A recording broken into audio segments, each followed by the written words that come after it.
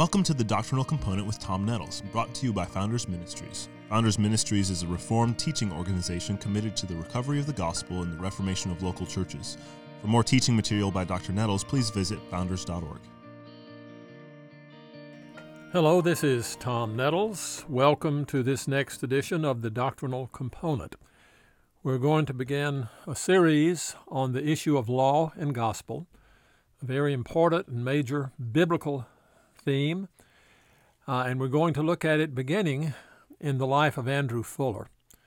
Andrew Fuller was one of the most profound theologians of the late 18th and early 19th century among Baptists.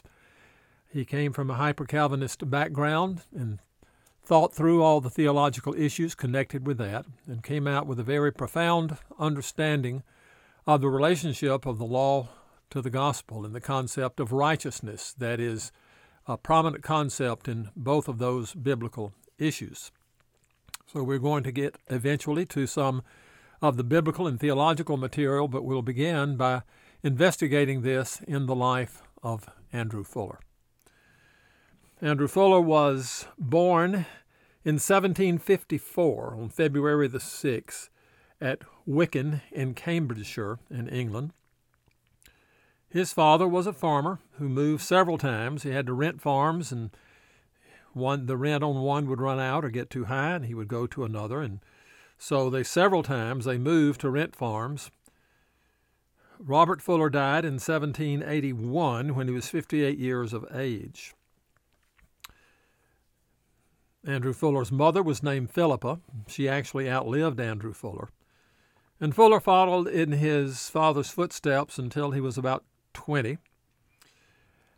And at that time, he had been converted, and he began to serve as a pastor.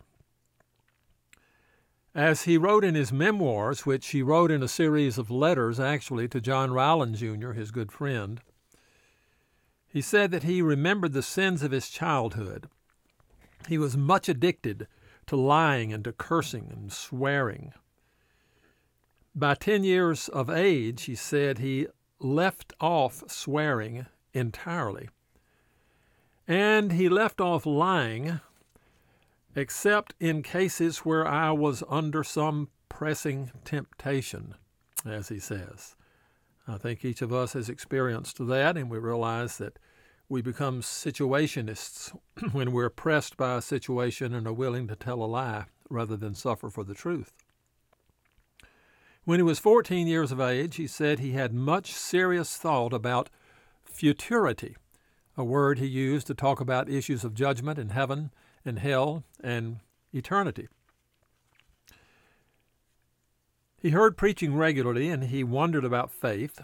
He knew that faith was the thing by which a person was justified, that when God saved a person, he gave him faith. And so he wondered if he had faith. And on one occasion, he came across 2 young hawks, which he was able to catch.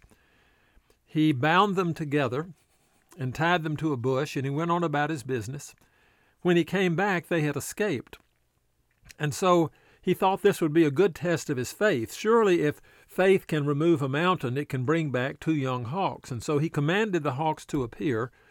They didn't appear, and so this particular test of his faith failed. It didn't seem to bother him terrifically, but he was just curious as to whether or not that particular principle about the power of faith would operate in his case.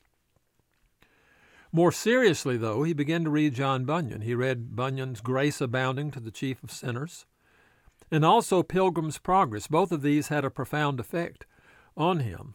In fact, Bunyan's Grace Abounding to the Chief of Sinners is a story that reads much like Fuller's own experience of conversion.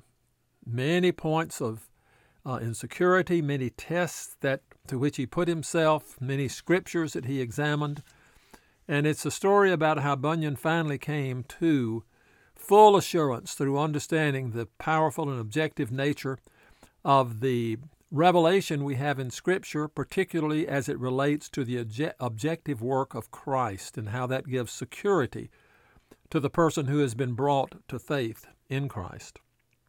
Pilgrim's Progress also provided images for Fuller, and he saw that the Christian life was one in which true faith would manifest itself by perseverance and endurance all the way to heaven. He read Ralph Erskine's Gospel Sonnets, and these sonnets were powerful in their manifestation of the gripping nature of one's love for Christ, one's analysis of how Christ had saved him. And often he was moved to tears in reading these gospel sonnets by Ralph Erskine.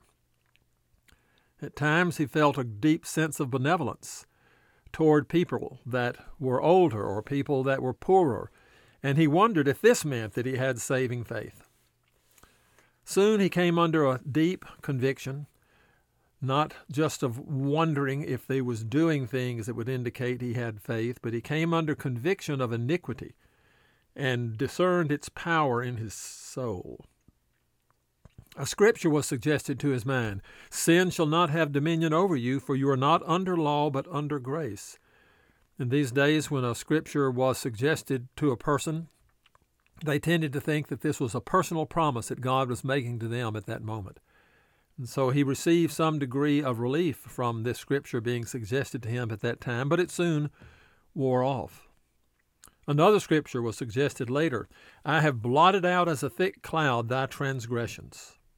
Again, that was transient. And when he reached 15 years of age, he says, "Notwithstanding any convictions and hopes, the bias of my heart was not changed." In our next look at Fuller on this issue of law and gospel, we will investigate his conversion and the impact that that had on his thinking about God's claim on his life. Thank you for listening to this edition of The Doctrinal Component.